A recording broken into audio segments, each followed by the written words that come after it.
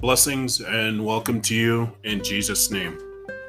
I would like to share words from the Bible in hopes it will help you on your journey with Jesus. Today, a reading from Acts 4, verse 12. Salvation is found in no one else, for there is no other name under heaven given to men which we must be saved.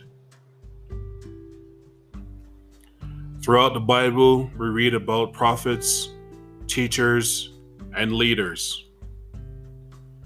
But there is only one name above all else, who brought salvation to die for our sins, is risen to save our soul. His name is Jesus. Being a child of God, you accept Jesus is the way, the truth, and the life.